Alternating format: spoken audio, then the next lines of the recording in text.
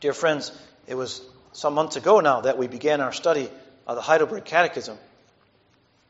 And you'll remember, and I think many of you have it in your memories even, the first question and answer of the Heidelberg Catechism teaches us that our only comfort in life and death is that we are not our own. You remember those words?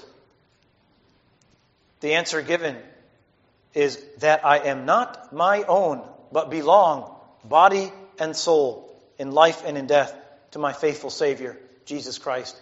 And when we preached on this sermon, you'll remember that I said this is our identity. That our catechism gives us and points us to our identity in Christ. That this is who we are.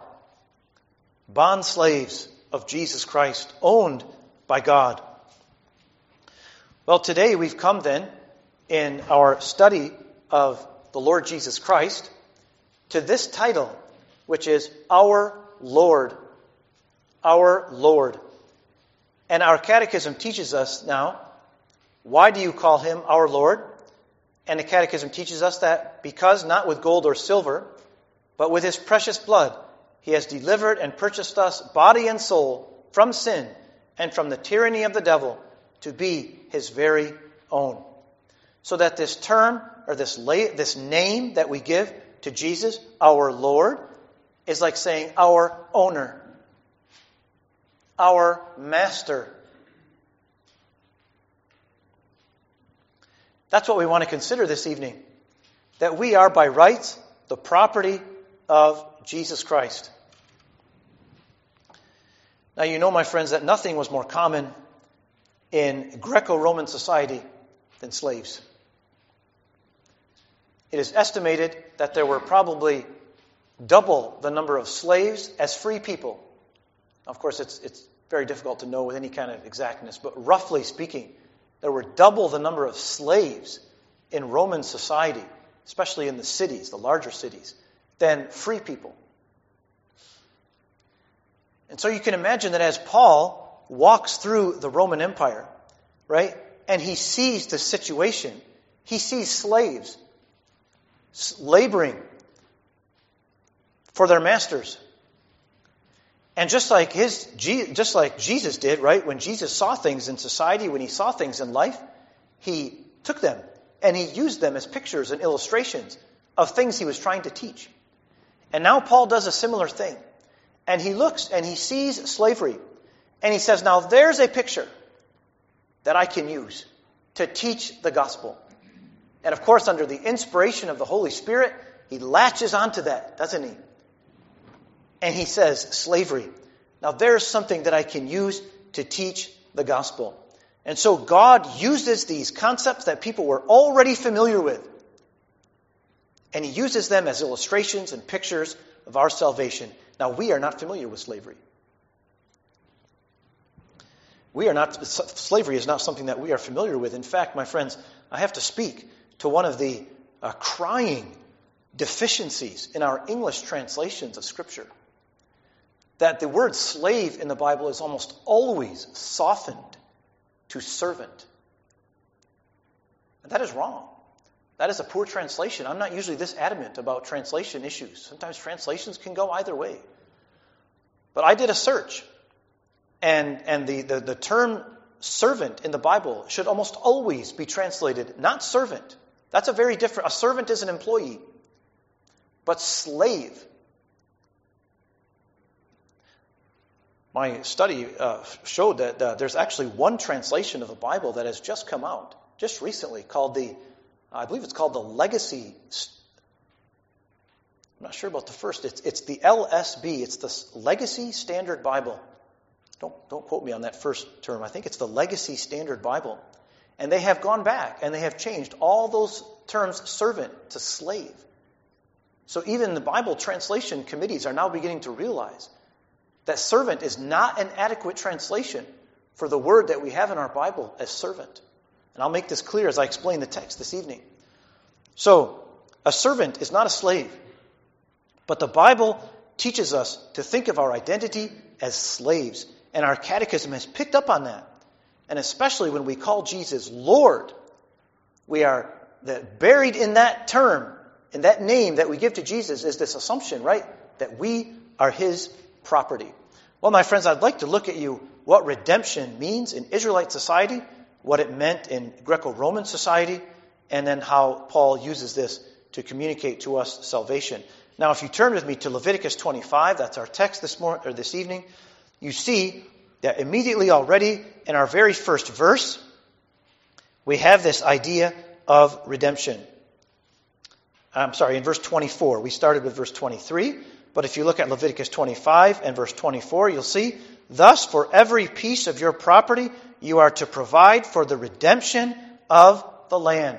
Now that word redemption there means to provide for the redemption of the land means that you need to make it possible for people to buy it back. That's what redemption means.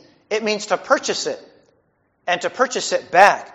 And then all the rest of this scripture has given all these different scenarios in which a person might have lost his property or might have even lost his right to his own person and sold himself as a servant, as a kind of slave. Now, if you come into, in the first Leviticus 25, verses 13 to 28, it's talking there about the redemption of property. So if you look at verse 25, if a fellow countryman of yours becomes so poor he has to sell part of his property, then his nearest kinsman is to come and buy back. Now, buy back there is just the same concept as to redeem something. So in other words, a family member can come and buy it back. If you became so poor that you had to sell some of your property to survive, then one of your family members could come and buy that property back for you. Verse 26, or in case a man has no kinsmen or no family members, but he so recovers his means as to find sufficient for its redemption. In other words, he becomes wealthy enough where he can buy that property back himself. Verse 27, then he has to calculate the years since its sale and refund the balance to the man whom he sold it, and so return his property. Now, it gets very complicated, doesn't it? You have to be something of a mathematician to figure this out, because remember, every 50 years, the Jubilee day came. The Jubilee year came. And in the year of Jubilee, all these sales of property reverted back to their original owner. So when the kinsman, or when the family member, or when the person himself bought back the property, they had to take into consideration how far away the year of Jubilee was. And that affected the price that they got for that land, that they had to pay to redeem that property, to buy it back. That's what you're given there in verse 27 and verse 28. Then we come to verse 29, which talks about the redemption of houses. Likewise, if a man sells a dwelling house in a walled city, then his redemption right, there you see that term again, the redemption right means the right to buy it back, remains valid until a full year from its sale. His right of redemption lasts a full year. That means at any time during that year, if he has sufficient money to buy back that property, the man who purchased it from him must sell it back to him at a fair price. Once a full year has passed, then the time has passed. Verse 30, but if it is not bought back for him within the space of a full year, then the house that is in the walled city passes permanently to its purchaser. Throughout his generations, it does not revert in the Jubilee. Not even in the 50th year, when the Jubilee came, would that house go back to him. Verse 31, the houses of the villages, however, which have no surrounding wall, shall be considered as open fields. They have redemption rights, and they revert in the Jubilee. So houses in the villages were under a different commandment.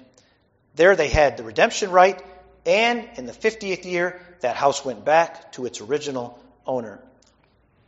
Then you have the property of the Levites, which is given us in verse 33. And now we come to verse 39, redemption of persons. If a countryman of yours becomes so poor with regard to you that he sells himself to you, you shall not subject him to a slave's service. So now the situation is very dire. The man has become so poor, he has no property to sell, so he sells himself. Now this kind of a person would not be a slave, would he? This kind of person is not a slave. This is what we would maybe know in our own term, as an indentured servant, right? He works for this person, right, in order to pay off his debts. But once his debt is paid, he is set free again. So he's not a slave. And the reason I bring this up now is especially because it shows us what is meant by that word redemption and redeem, right? So in verse 39, it says that in verse 39, he becomes poor, he sells himself to you. Verse 40, right, you're not to, you'll treat him as a hired man, as if he were a sojourner. He shall serve with you until the year of Jubilee, when all these debts were forgiven. And then in verse 42, now here's an instance where again I question the translation of the word servant. So look at verse 42. This is very important. Verse 42, it says, "For they are my servants." Now this is God speaking. "For they, the children of Israel, are my servants, whom I brought out from the land of Egypt. They are not to be sold in a slave sale, or they are not to be sold in a slave market." Now, my friend, the word in verse 42, "for they are my servants," is the same word as the word at the end of the verse, which says they are not to be sold as slaves. So again, I say that the word in verse 42 should be, "For they are my slaves, whom I brought out from the land of Egypt. They are not to be sold in a slave sale." So, my friends, this is the redemption of persons. And I just point out to you now, notice the reason then in verse 42 that God gives for all these laws about redeeming property, redeeming houses, walled cities, unwalled cities, all this, the Jubilee day is this many years away, all these laws. The reason given to them is in verse 42 is, "For they are my slaves." Now, isn't that interesting, my friends, that we read repeatedly in Scripture that God says, "I delivered my people Israel from the bondage and from the slavery of Egypt." And yet they're still slaves. Because now they're not the slaves of Egypt, but they're God's slaves. That's what we read in Leviticus 25. They are still slaves, it says in verse 42. That's what we read in verse 42. "They are my slaves, whom I brought out from the land of Egypt." Well, that's noteworthy. And you'll want to tuck that away in your mind as we think about this, that the Israel nation was delivered from one slavery and brought under the slavery of a new master. Well, I move now to redemption in Greco-Roman society. So now out of the Old Testament and into the New Testament, I told you already that the number of slaves in Roman cities was often 2-to-1 to a free person. And the status of a slave was worse sometimes than that of a person's cattle. A slave had zero rights that his master was bound to observe. The master could crucify his slave without giving any reason. In fact, there were Roman jurists at the time who said that a slave could not be injured. Now, they're not saying that a slave couldn't be injured in terms of that he couldn't, have his arm broken or something. But they're saying that in the eyes of the law, a slave was never injured.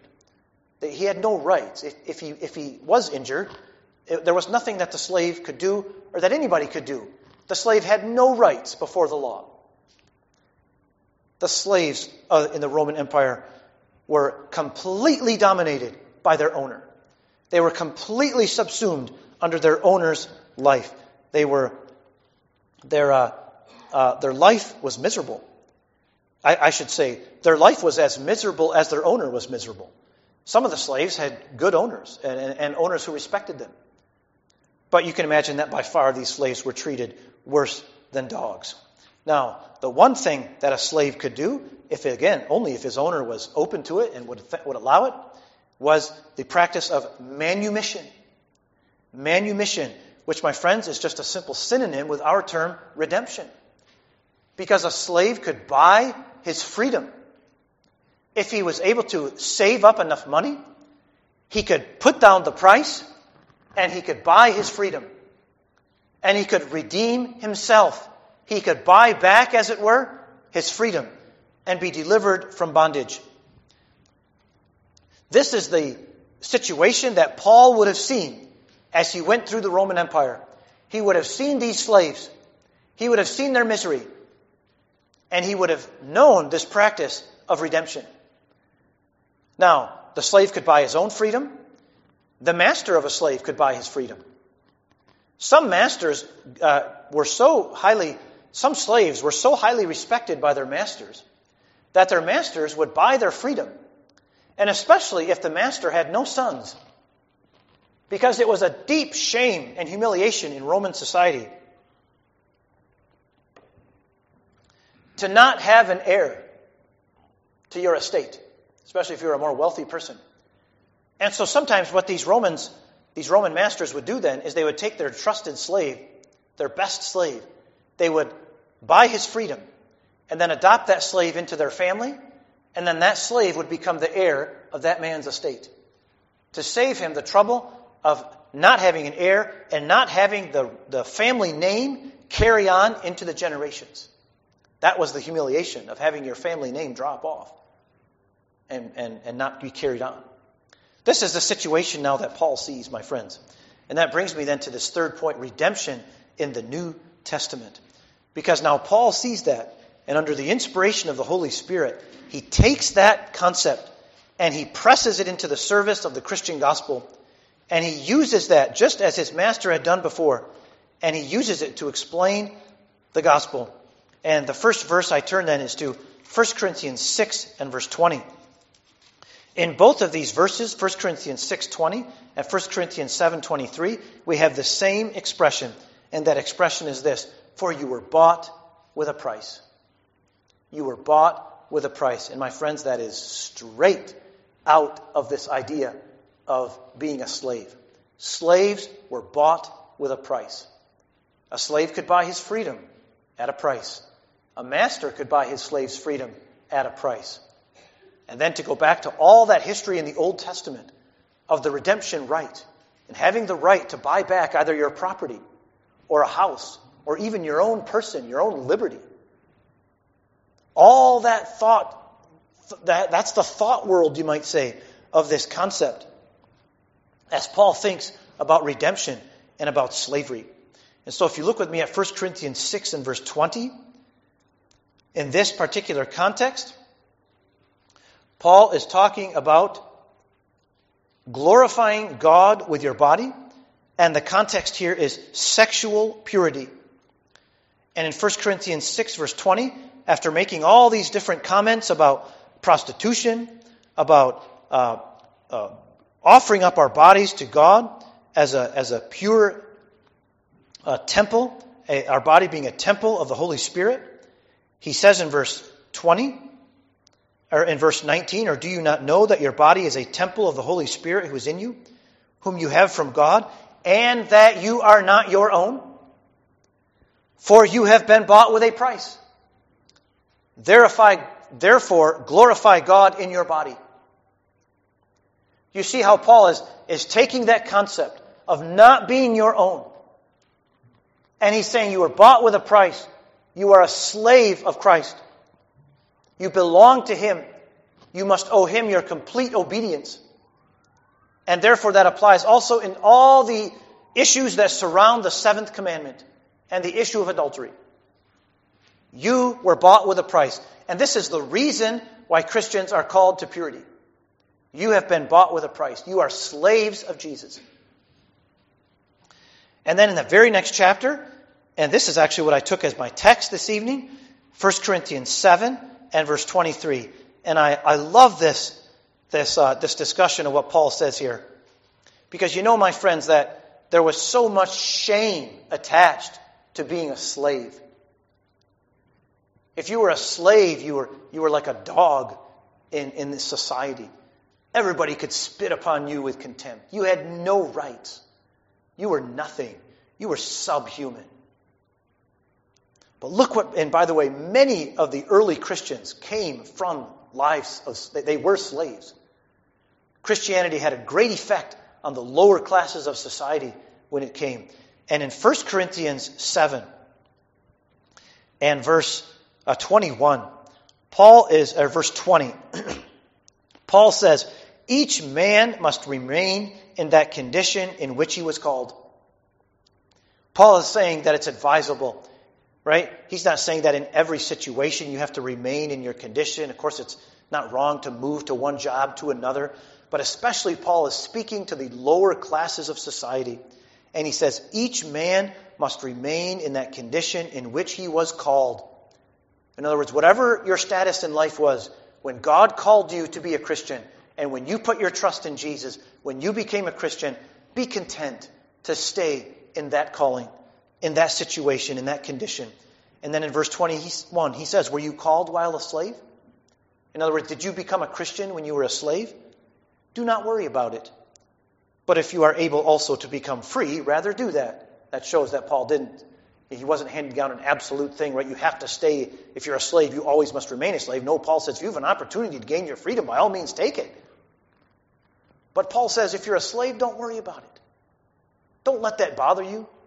Don't feel the shame, right, and the reproach that comes with being a slave. Why? And here you just have to love Paul's reasoning here. In verse 22, he says, for he who was called in the Lord while a slave is the Lord's freed man. In God's eyes, you're a free man. You've been bought with a price and taken out of bondage and brought into a new kind of slavery. And now this gets paradoxical, doesn't it? Because even though they're slaves of Christ, they're a free man. Paul says, don't worry about what you are on earth. What are you in the eyes of heaven? And in the eyes of God, you're a free man. There's no shame in being a slave. Who cares? Don't worry if you're a slave on earth. Serve the Lord as a slave and be certain of this, that in God's eyes, you're a free man. And then Paul turns right around. Stay with me here. He says in verse 23, or at the end of verse 22, he says, likewise, he who was called while free is Christ's slave. So, did you become a Christian as a free man? Were you a free man when you left behind the pagan lifestyle and joined yourself to Christ by faith? Guess what? You're a slave too. You're Christ's slave. We're all slaves, says Paul. Don't worry about what your status on earth is. Well, I'm a free man, I'm a slave. So what, says Paul? In the eyes of God, you're a free man. Or you're a slave of Christ. We're all slaves. We're all free. Doesn't matter what takes place on earth here. Again, you see how Paul is latching on to this concept, this idea, this practice in society that was so common to his readers. And he's using it to illustrate Christian truth. In chapter 6, the whole issue of purity. In chapter 7, the shame that a slave felt as being a slave. Paul says, don't let it bother you. You're a free man in the Lord. And then quickly to 1 Peter 1 and verse 18. In 1 Peter 1 and verse 18,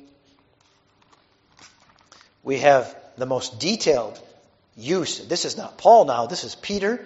And in 1 Peter 1:18, Peter writes, knowing that you were not redeemed or purchased with perishable things like silver or gold from your futile way of life inherited from your forefathers, but with precious blood, as of a lamb unblemished and spotless, the blood of Christ.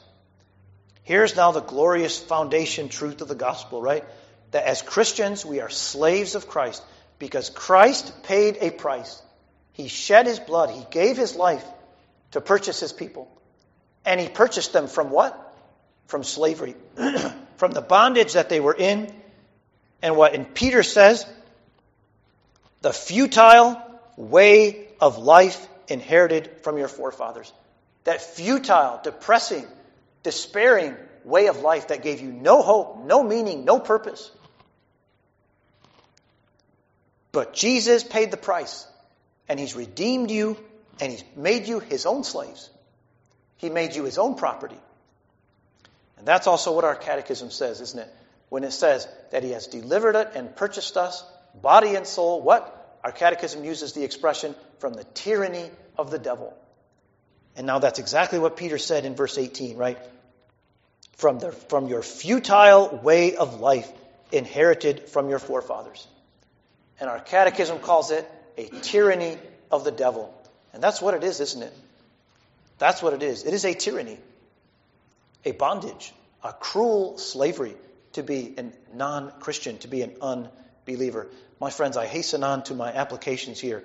In the first place, owned. In our culture and in our society, we also have this shame, don't we, that is attached to the idea that we are someone's property, that someone owns us. Now, I know we don't have slavery as it was in the New Testament times, or even in our own nation's time in the 1850s, right? But even in our own time, right, that somebody would control us, that somebody would own us enough to be able to tell us what to do. You can't do that. You can't do this. It's a violation of our freedom. And we have such a tremendous idea in our society, in our culture of rights. You know, when Alexis de Tocqueville was a Frenchman who came to this country in the early 1800s, and he made observations of people. And he says, you know, America is a very strange place. In France and in England, you have all these status in societies, right? You're a nobleman, or you're at this level, or you're at this level, right? And there's all these rules and protocol, right, of where you are in society, what status level you're at, right? And you have to act a certain way. And if you greet a person, right, who's at this level and you're beneath him, you got to do this. And if you're above someone else, you know, you never submit to this. But Alexis de Tocqueville said, when you go to America, everybody seems to be on an equal level. The most wealthy businessman will shake hands with the man who shines his shoes. And I think we sense something of that in our own society, don't we? That even if you went to one of these people who are begging for food on the corners of our streets, right, and you went to a person like that and you ordered him to do something, even he would look at you and say, well, what right do you have to tell me what to do? And we just have this in our DNA, don't we? That we do not want to be controlled and owned by other people. And we resent even sometimes the being an employee and having a boss who tells us what to do, even though he has a right to tell us what to do. And yet, my friends, as Christians, how completely the reverse. I said it at the beginning of the sermon. We confess in our Heidelberg Catechism, and we rejoice in it. We boast in it, that I am not my own, but belong to my faithful Savior. What a confession that is, and how diametrically opposed it is to our own values as American people, isn't it? How it cuts right across our pride. That I am not my own, but belong unto my Savior, Jesus Christ. And we had the same thing taught us this evening, that we say, our Lord. You know, it's interesting how almost glibly we use these expressions, right? We talk about our Lord Jesus Christ. And yet our catechism has gone through each of those terms, Jesus, Christ, and now Lord, and expanded them to us and shown us the richness of the concepts that are buried and implicit in those names that we give to our Savior. But this is not very flattering, is it? Our Lord, our Master, the one who owns us? Well, my friends, while that may be very obnoxious to our American sense of equality and pride, it's our boast as Christians that we have completely lost our former identity, whatever that may have been. And we are now owned by Jesus Christ. And our identity is bound up with Him. You know, my friends, I read in a book, and I would recommend this book to you if you're looking for a book to read. There's a book by John MacArthur called Slave. It's a deeply interesting book, and some of the ideas in this sermon come from that book. And you'll find in that book he talks about, as a Christian, you don't add Jesus to your life. Right? It's not that this is who I am. I'm this person, and I'm a Christian, so I've tacked on Jesus to my life. That's not what a slave is. That's not what a slave does. My friends, a slave is a person who's completely given up his former identity. He has no rights of his own anymore. He is completely bound up with his master, Jesus Christ. His master defines everything for him. Now, while that, again, may not be very flattering to us, that is the truth of what it means to be a Christian. And my friend, I have to tell you this evening that if your own life consists of your own identity with Jesus tacked on, then you're no slave of Christ. And if you're no slave of Christ, then you've not been redeemed by the blood of Christ. Christ hasn't paid the price for you. And so this is a point of examination for us, isn't it? Young men, young women, older ones. Is Christ just tacked onto your life? Or is he your life? You remember the language that Jesus used. He said, "Verily, verily, I say unto you, except a grain of wheat fall into the earth and die, it abideth by itself alone. But if it die, it beareth much fruit." Maybe you are a Christian here this morning, my friends. I trust you are. But you lament the fact that you bear so little fruit. Is it possible, my friends, that we think about our sanctification in this way? That I've added Jesus to my life. And that we need to revolutionize that completely. And that we need to die. Our original identity needs to die. And it needs to be put in the grave and buried and forgotten. And we need to come to grips with the fact that the only real, true Christian is the one who is a slave of Christ. My friends, how many of you say, "Lord Jesus," in your prayers or in your talk? And I ask myself, how many times have I haven't used that term? And how many times have I really stopped to think, am I a slave? Have I completely lost my previous identity? You know, in a sense, you could say, I'm not even an Engelsma anymore. That's kind of my identity, isn't it? No, slave of Christ. What a precious thing it is when the scholars went down into the Roman catacombs. And when they saw the inscriptions, it was much more common in the early church. They saw the inscriptions on the graves of the early Christians. And what was their boast, the pride written on so many? Slave of Jesus. And sometimes they couldn't even write that all. They could just put a cross there. Slave, doulos is the Greek term. Doulos Christou. Slave of Christ. Would you like that on your tombstone someday? Slave of Christ. What a precious truth, my friends. I come to my last point. I guess I kind of lobbed together the application 1 and 2 there of our identity. In the third place, my application then is Jubilee. Do you remember, my friends, what we learned from Leviticus 25 and verse 42? That the Israelites, when they were redeemed from the slavery of Egypt, were brought right into the slavery to God himself. And the same thing is true of us. When we were redeemed from our former way of life, when we were redeemed from the tyranny of the devil, we were brought right into another kind of slavery. Would you turn with me, if you can, to the very last book of the Bible? Revelation chapter 22.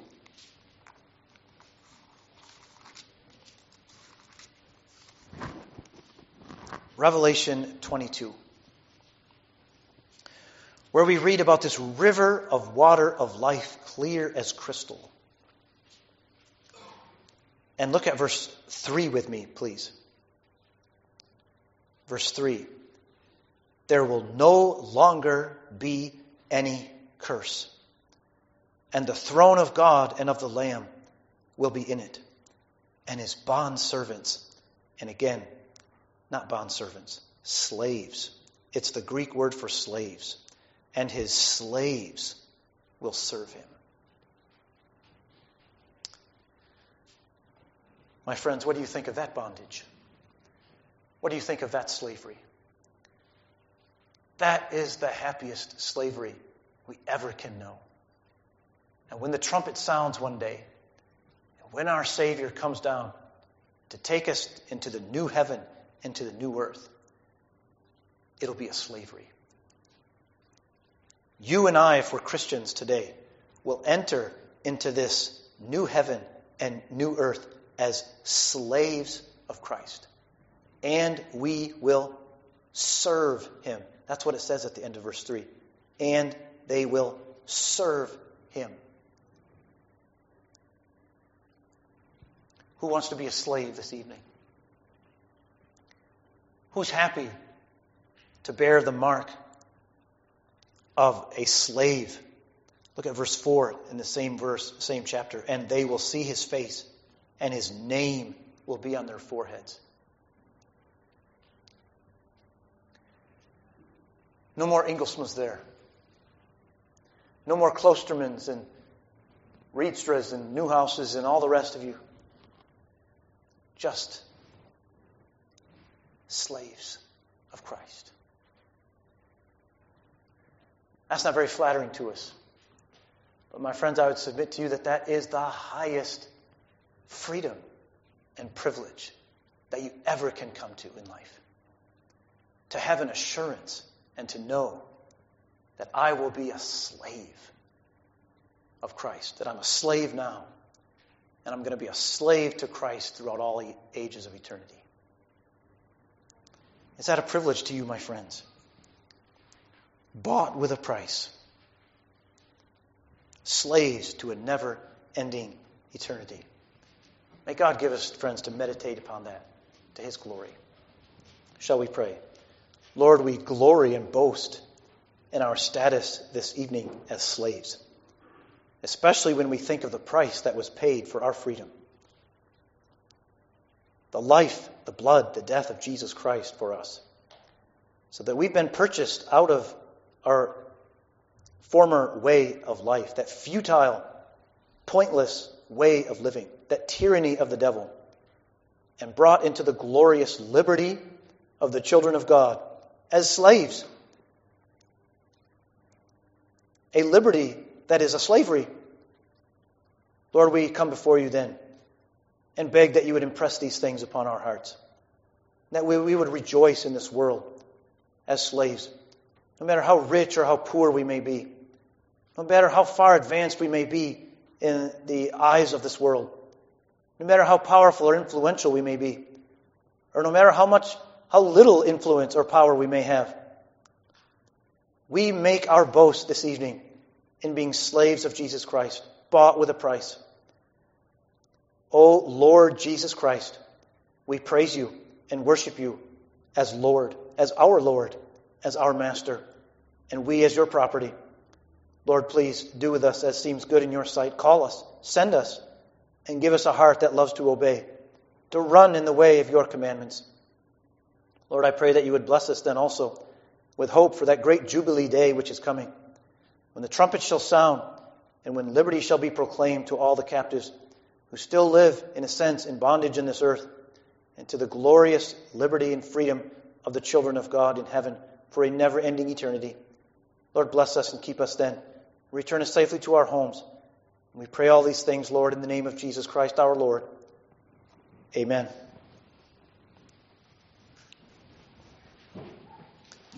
Well, let's sing of our Redeemer in the blue hymnal, number 439. I will sing of my Redeemer and his wondrous love to me. And what follows in the 4 verses of 439.